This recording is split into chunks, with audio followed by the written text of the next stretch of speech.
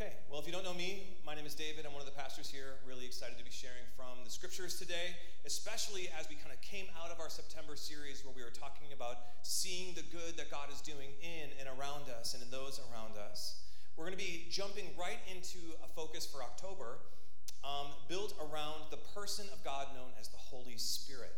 And we're going to be talking about a series called Ghost Stories. Ha ha ha ha ha. Yep, I know.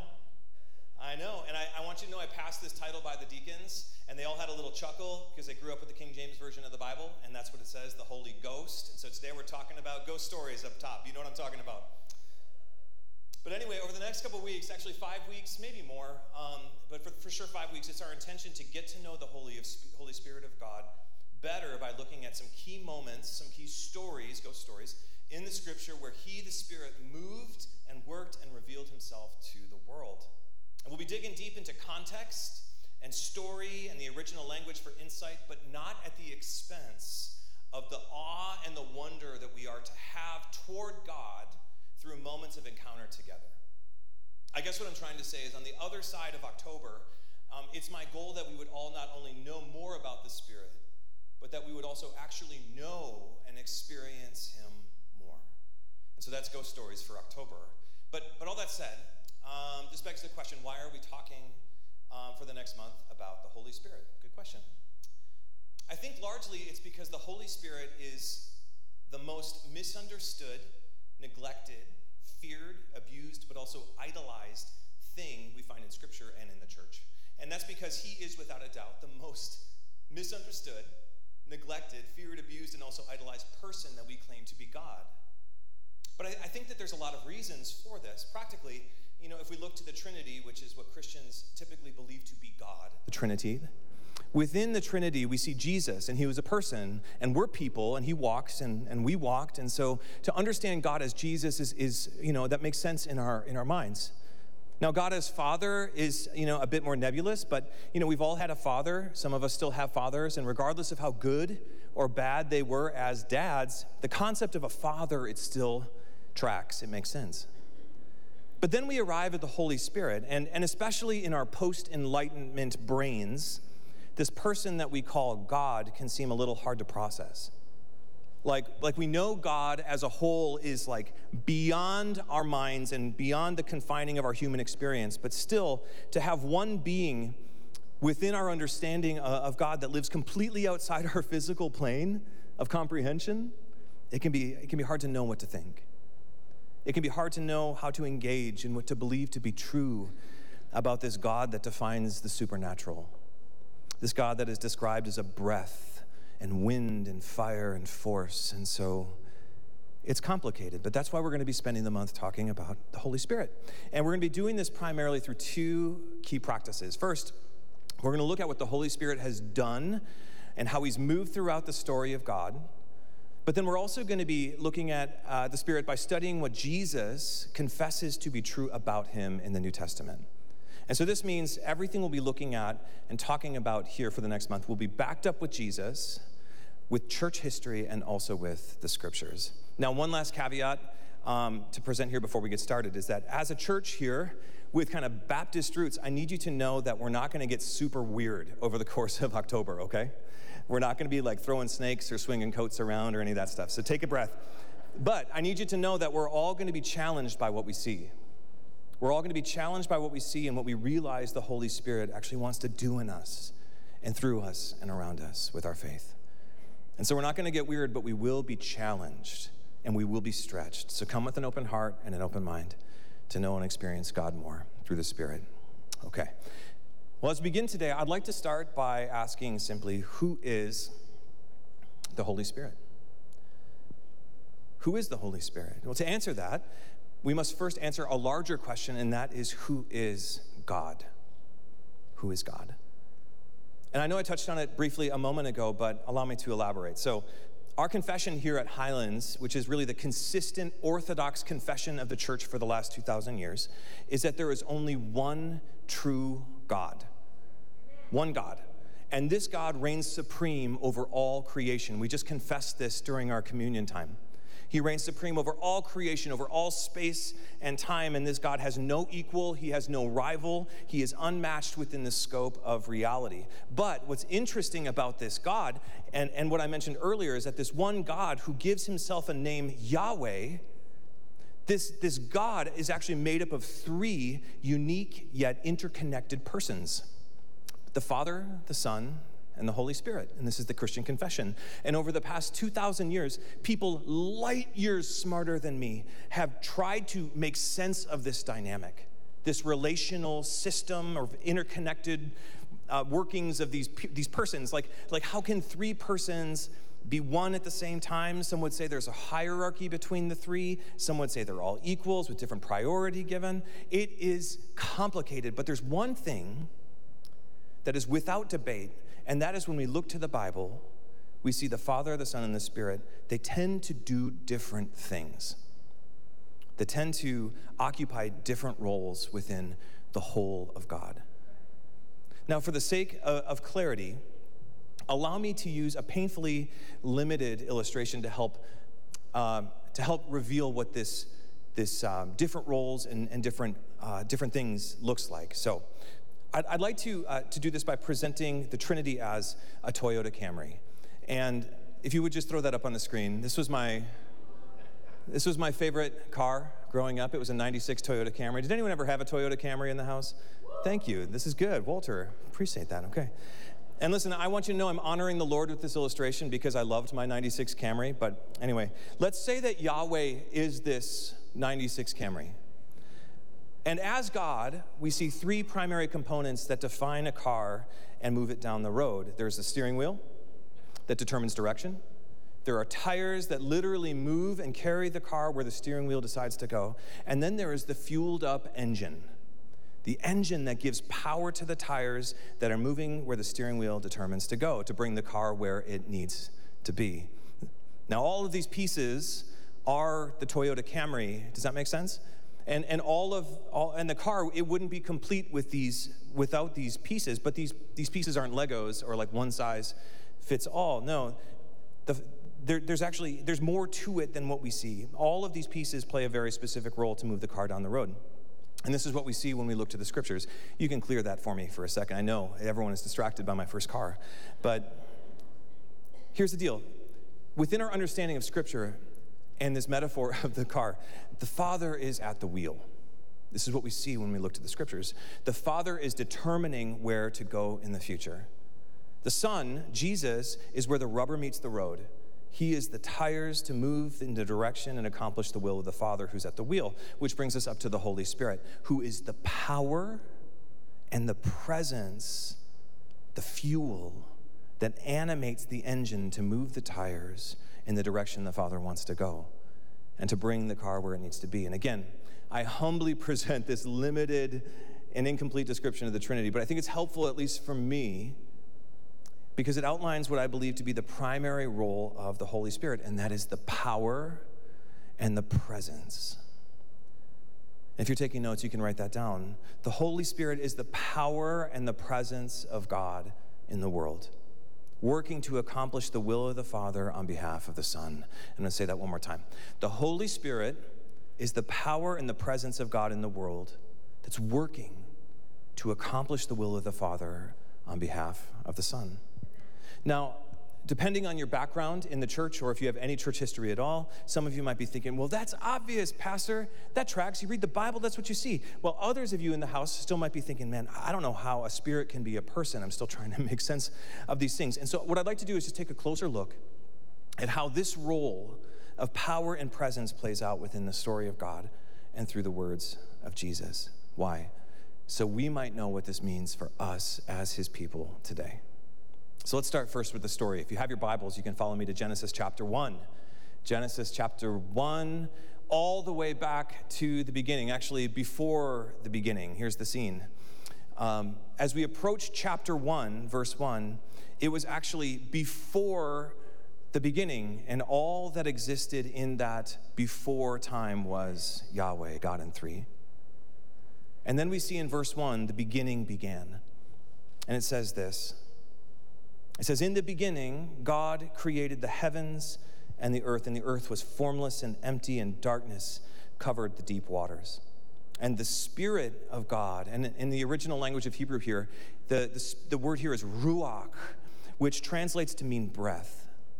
And so Jesus is the Word, and the Spirit is his breath. Back to Genesis 1. So the Spirit was hovering over the surface of the waters. And one more time, before we move on, this is really important. So before the beginning was just God.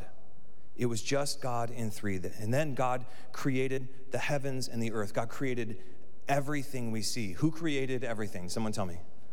God, perfect. Okay, but what person of God had the role and power to do it? The Spirit, the breath and the Word of God. So check this out from Job chapter 26, and we see some support here, which, by the way, if you didn't know, Job is believed to be the oldest book we have in our Bibles. And so we start to see these parallels between Job and Genesis in this passage, starting in verse 10. It says this: He created the horizon when he separated the waters.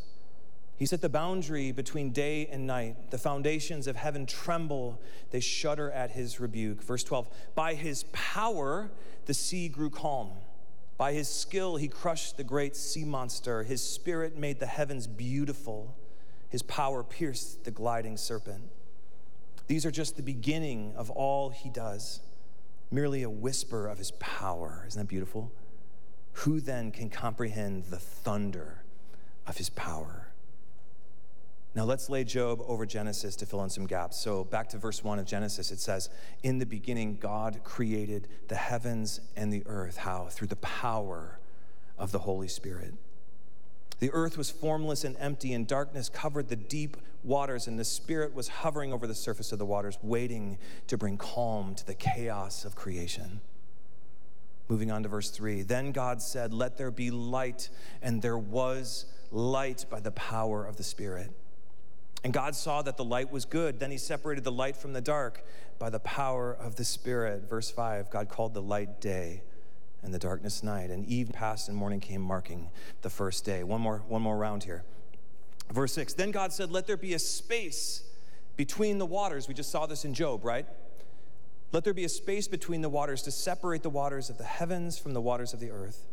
And that is what happened by the power of the Holy Spirit. God made this space to separate the waters of earth from the waters of the heavens. God called the space sky. And evening passed and morning came, marking the second day. Now I could keep going throughout this creation account, but I think that you're with me. What we're seeing here is that everything was created and formed by the power and presence of God as the Holy Spirit.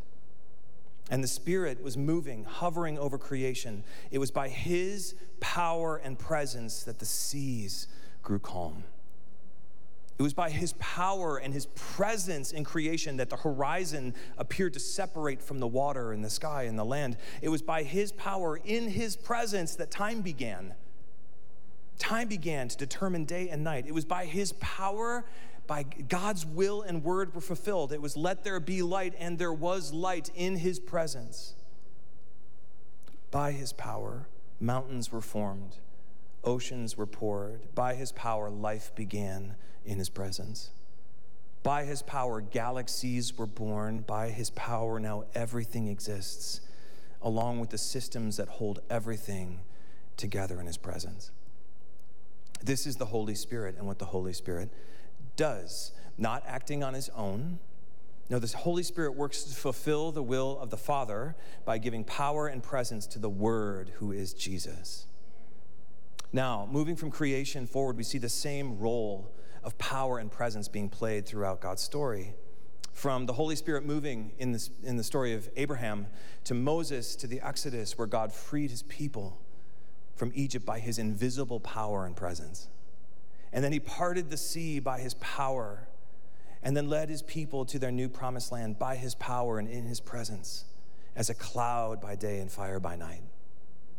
Then the Holy Spirit fed Israel manna along the way by his power and his presence. And then once they reached the promised land, again, he protected them by his power. He parted more seas by his power, gave them victories in battle by his power. He spoke to them about how to live by his power and presence. Then he told them how to build the temple where they would worship him. Then the Spirit helped them do it by his power and presence. And this is what the Spirit did and what the Spirit does in the scriptures. He is the power, friends, and the presence of God on earth. He is how God chooses to speak to creation. He is how God chooses to lead people. He is how God chooses to empower and move and save and rescue and direct and guide and comfort and advocate and dwell among his people. Friends, the Holy Spirit is how God in three chooses to reveal himself to the world and how he chooses to reveal himself to you. And this is, again, why it's so vital that we get to know this person, because without him, we can never fully experience God, and there will always be a gap. And we'll all eventually, even with the best individual efforts, we'll all eventually run out of gas in our faith. Because without the Spirit, the power is gone. Without the Spirit, the power is gone. As I was thinking about today, I got to wonder, has anyone here ever ran out of gas? Humble show of hands. Anyone ever run out of gas? Thank you. Oh, that's amazing. So this past week, I swapped out vehicles with a friend to go and pick up this like elliptical thing that we probably won't use, that's in our garage that my parents had. And well, no, they're watching, so we're definitely going to use it now. And so later this afternoon. Okay, so I went up to my folks' house. They live up in Newhall, and I went up to pick it up. But we have this like big SUV, but it wouldn't fit in there, and so I swapped out vehicles with my buddy Ryan. I have his truck, and we switched cars. But anyway, when we swapped back on Wednesday, I went to the car, turned it on, and the little like low fuel light came on, which was not a big deal, right? Because it said there were still 30 miles in the tank. But when I pulled out of the driveway on my way to work, it dropped down to like 28 miles. And then I made it to the end of the block, and it said 24 miles. And then I made it down to Foothill on Lowell, and it no longer had the number, okay? It had this imposing flashing symbol that said, listen up, man, you better fill up this tank or you are gonna be stuck. And so I'm cruising down Foothill, and luckily it kind of goes down, right? And so I'm praying as I'm coasting down the street, and I see the gas station, the 76 on the right, in the distance, and I see the flashing symbol on my dash. And in that moment, friends, I'm so acutely aware of the importance of fuel and how instrumental it is, how instrumental fuel is to not run out of power. Now, friends, I want you to know that God protected me, and I made it all the way to the gas station only to pay like $7 a gallon, from which I lamented, right? But as I'm standing there filling up the tank, I was reminded again of how fuel gets you where you need to go, and how a lack of fuel actually prevents you from reaching your destination, leaving you only distance between you and where you want to be. Now, what am I talking about here? Bringing it back home. I wonder if anyone here has ever felt a distance from God. I wonder if anyone here has ever felt that distance from God, like you know where you want your faith to be, but you never really arrive there. And more often than not, you find yourself stuck on the side of the road. It happens to the best of us. It happens to all of us, but I think for many of us, it happens because we forget the fuel. We swap out the Holy Spirit as the power for our faith with other things. And what do I mean? I mean, we often feel distant from God because when we think about God, we're not always thinking about God 3 in 1. We're thinking about God the Father, the Son. But then for fuel, instead of power, instead of leaning into the Holy Spirit, we try to pour into our car called faith all sorts of other things, good things, like being good or religious or spiritual or church or serving or studying or even the Bible. Friends, I know so many Christians that treat the Bible as the third person of the Trinity while relegating the Holy Spirit to like that weird uncle you see at holidays. But y'all, when we do this, it's like trying to stuff your car's instruction manual into the gas tank and expecting it to run. It's not going to work. And I don't want to speak this over you, and I'm not accusing anyone, but what I've seen is we often feel distant from God because we often distance ourselves from the Holy Spirit. And so we run out of fuel, and we run out of power. And I want you to know that I am no exception. I have spent so much of my life seeing God as 2 + 1. Seeing God as 2 + 1, probably because it was safer. And it was simpler, it was easier. It allowed me to keep my understanding of God more cognitive and within my control. If that makes sense. But guys, I've missed out on so much of what God had for me. I've missed out on his power moving in me and his presence moving around me. I have, and I see that, and now, listen, I just want you to know, I'm just through playing it safe. I want so much more from me in this church than a dried up faith of a theoretical God. A faith stranded on the side of the road that says, God already spoke here, and so that's enough. A faith that says, God already saved me from sin, and that's enough. A faith that says, I'll settle with safe instead of asking for more. I don't deserve more than I have. No, listen, there is so much more available to us as God's people that God wants to give us, and he already has given us. There is so much more that God wants us to know about him and what's possible because of the work that Jesus did to make us right with the Father. There's so much more that he wants to do through us and around us as he hovers over the waters of our story and the chaos of our world. There's so much more that he wants us to experience. To the extent that he actually decided to do something about it. He didn't even leave it up to us. He decided that the only way to make this happen, for us to live the life of faith that he created us for, is to literally make his home in us, in our hearts and in our minds. For the Holy Spirit to live present and with his power in his people. Jesus actually forecasts this in Acts chapter 1 when he says this, the Father alone has the authority to set the dates and times, and they are not for you to know. This is, again, the roles of the Trinity, right? But, verse 8, but you will receive power when the Holy Spirit comes upon you. You will receive power when the Spirit comes upon you and fills you with his presence, which is exactly what we saw in our opening scripture from Romans chapter 8. One more time. It says, the Spirit of God who raised Jesus from the dead lives in you. And just as God raised Christ Jesus from the dead, he will give you life to your mortal bodies by the same Spirit living within you. Process that for a moment. Whether you feel it or not, I need you to understand that if you're a Christian, then the Holy Spirit of God, the same power that made the world, the same power that parted seas, the same power that led Israel as a cloud and fire, the same power that spoke our scriptures and raised Jesus from the dead, the same power, the Holy Spirit, it lives inside of you. The power and the presence of God lives in all who believe. And this is what is available. And this is what's been promised for you. For all who believe, power and presence. But somebody tell me, when was the last time you felt powerful in your faith? When was the last time you saw miraculous things in your life? When was the last time you felt deep intimacy with God? See, the power and the presence are there, and that is promised to us. But for many of us, we still so often feel stranded on the side of the road of our faith. And so what can we do to bring this promise from inside to out? How can we begin to fuel our faith with the power of the Spirit that now lives within? To move beyond what's reasonable and predictable so we might know the God that moves mountains and experience his power in every season. Well, if you're taking notes, I want you to write this down, and I'm going to try to make this real quick because we're going to get deeper into this over the course of the next month.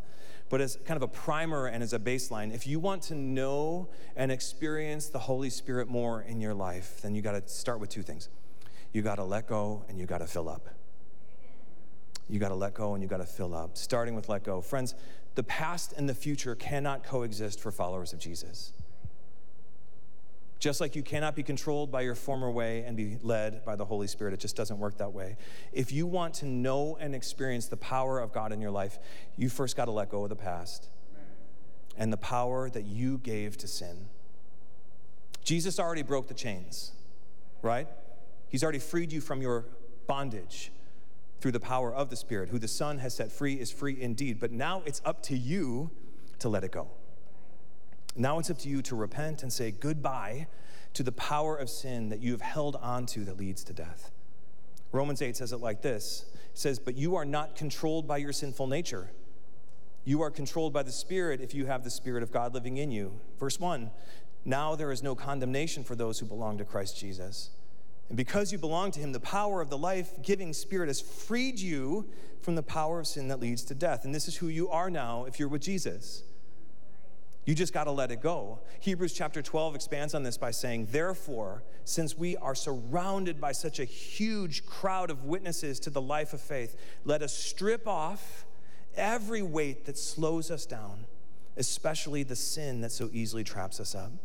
And let us run with endurance the race God has set before us. Friends, we got to let it go. We got to cut the ties if we want to truly experience the power and the presence of God. You got to let go of your past. You have to let go of your expectations for what your life might be. You have to let go of your disappointments. You have to let go of your failures, let go of your lust, and all the love that God doesn't want for you. You have to let go of your fear, let go of your favorites, let go of anything that might slow you down or trip you up. Let go of your incomplete understanding of God. Let go of your habits that hold you back. Let go of your obsession for certainty and safety and security that even with the best of efforts still leaves you feeling empty and stranded. You got to let it go. You got to let go. And I wonder, I know what those things are for me, but I just wonder what those might be for you. What do you need to let go of today? The things that you knew and that you did before you knew Jesus. What do you need to let go of so you can begin to live with the power of the Spirit within you? And friends, I don't know who needs to hear this today, but if you're a Christian, one more time, you are under no obligation to sin ever again.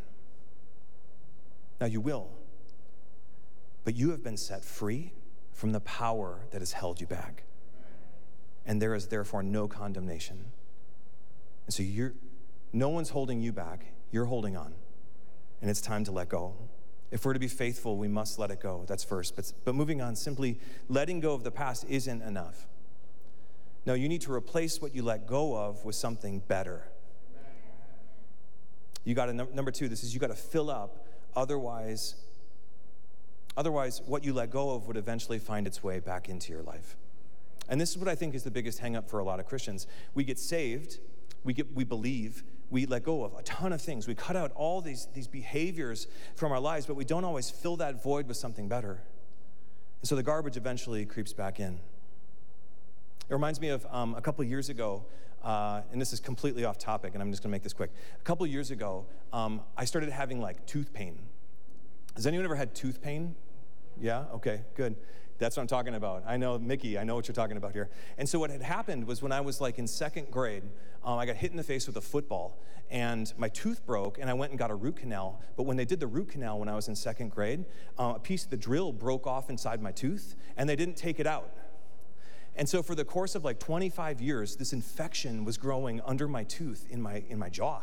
And all of a sudden one day, I'm like, man, my mouth kind of hurts. So I go to the endodontist, it's like a fancy dentist, and they're like, hey, you've got this massive like infection growing in your jaw. We have to take it out.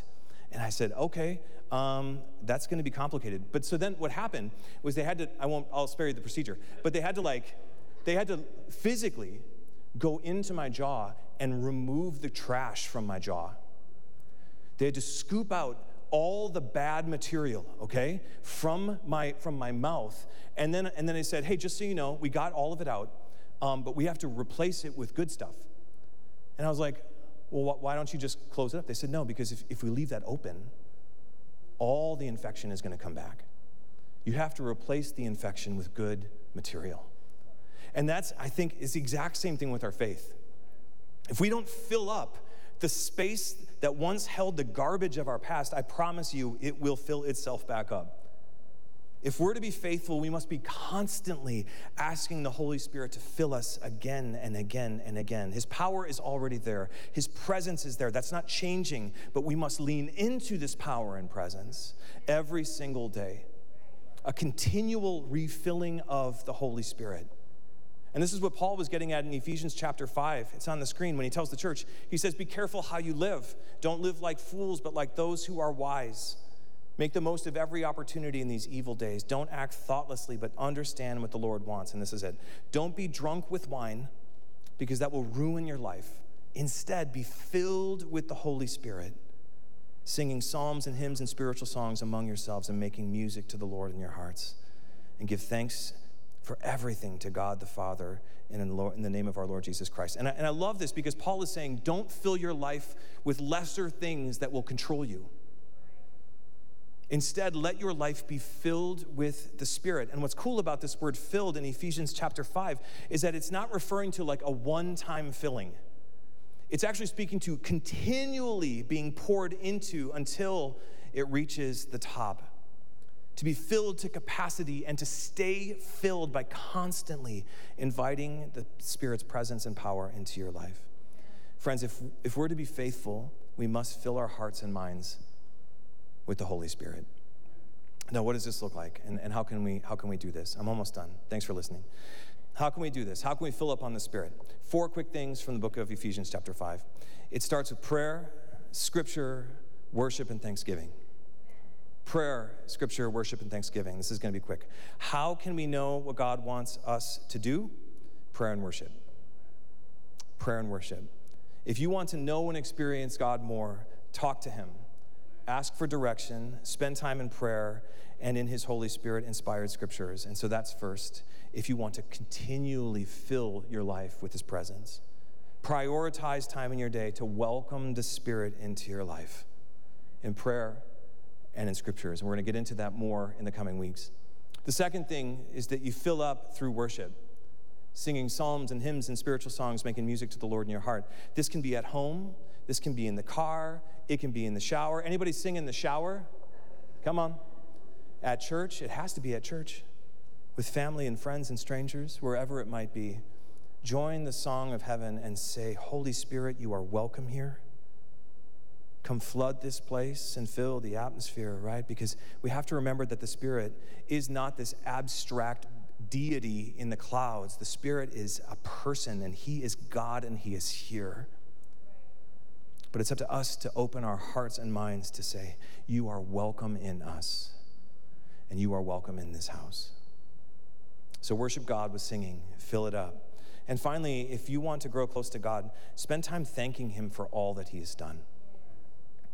Give thanks to God with a grateful heart. And I just watch what happens in your life of faith. I promise you, prayer, scripture, worship are all incredible things that we can do to encounter God. But if our hearts aren't approaching those moments with gratitude and thanksgiving, we'll be far less open to receive from him. So embrace a life of gratitude to God. Once again, one more Bible passage here from Philippians 4. I love how Paul puts this when he says, tell God what you need, pray, and thank him for all he has done. Then you will experience God's peace, which exceeds anything we can understand. His peace will guard your hearts and minds as you live in Christ Jesus. Thank him for all he's done. And then you will experience God's peace, and the Holy Spirit will guard your hearts and minds.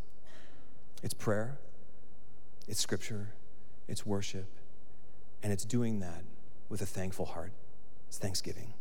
4 simple yet effective ways to fill and be filled by the Spirit in your everyday. And listen, I'm really excited about this next month. I feel like we're going to get we're all going to be really surprised at what we learn about the Spirit and how we encounter the Spirit over the month of October. But as we close today, because I got to wrap it up, as we close, more than anything, what I'm hoping you take with today is simply that God loves you and wants to be near to you. I don't care where you've been. I don't care what you've done, what you know or what you don't know. God loves you and wants to be near to you, and he wants to empower you to live your greatest possible life of faith for his glory and for your good. And he wants to do this.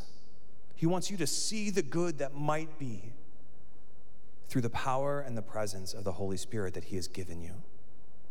A Spirit who is God, yet chooses to call your heart and this place home.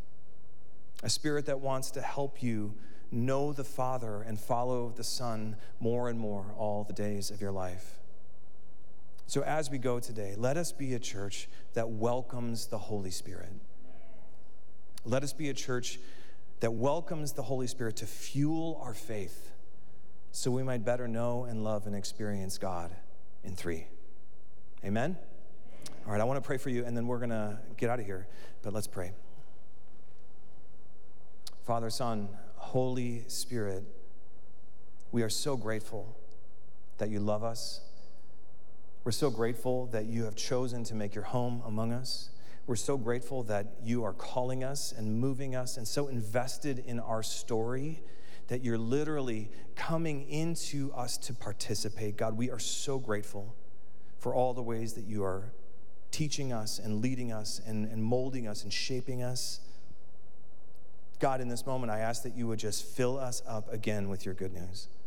Fill us up again to overflow in this moment. God, fill us up again to overflow in this moment so we might truly feel you and experience you and know you in a new way. God, we acknowledge and we confess that the Holy Spirit, that you are here as the tangible power and presence of God on earth. We confess that to be true today. And so, God, we ask that your power would renew us and your presence would inspire us, and that we might leave here today with a greater love and commitment and passion for you and your way. So, God, send us out from here. Fill us up again. Jesus, we're grateful for the work that you did to allow this reality to be true. Father, we're so grateful for the direction that you are leading us in this world. Holy Spirit, fill us again with your power and presence. So it's in your name that we pray, the name of Jesus, and we all said, amen, amen. Hey, thank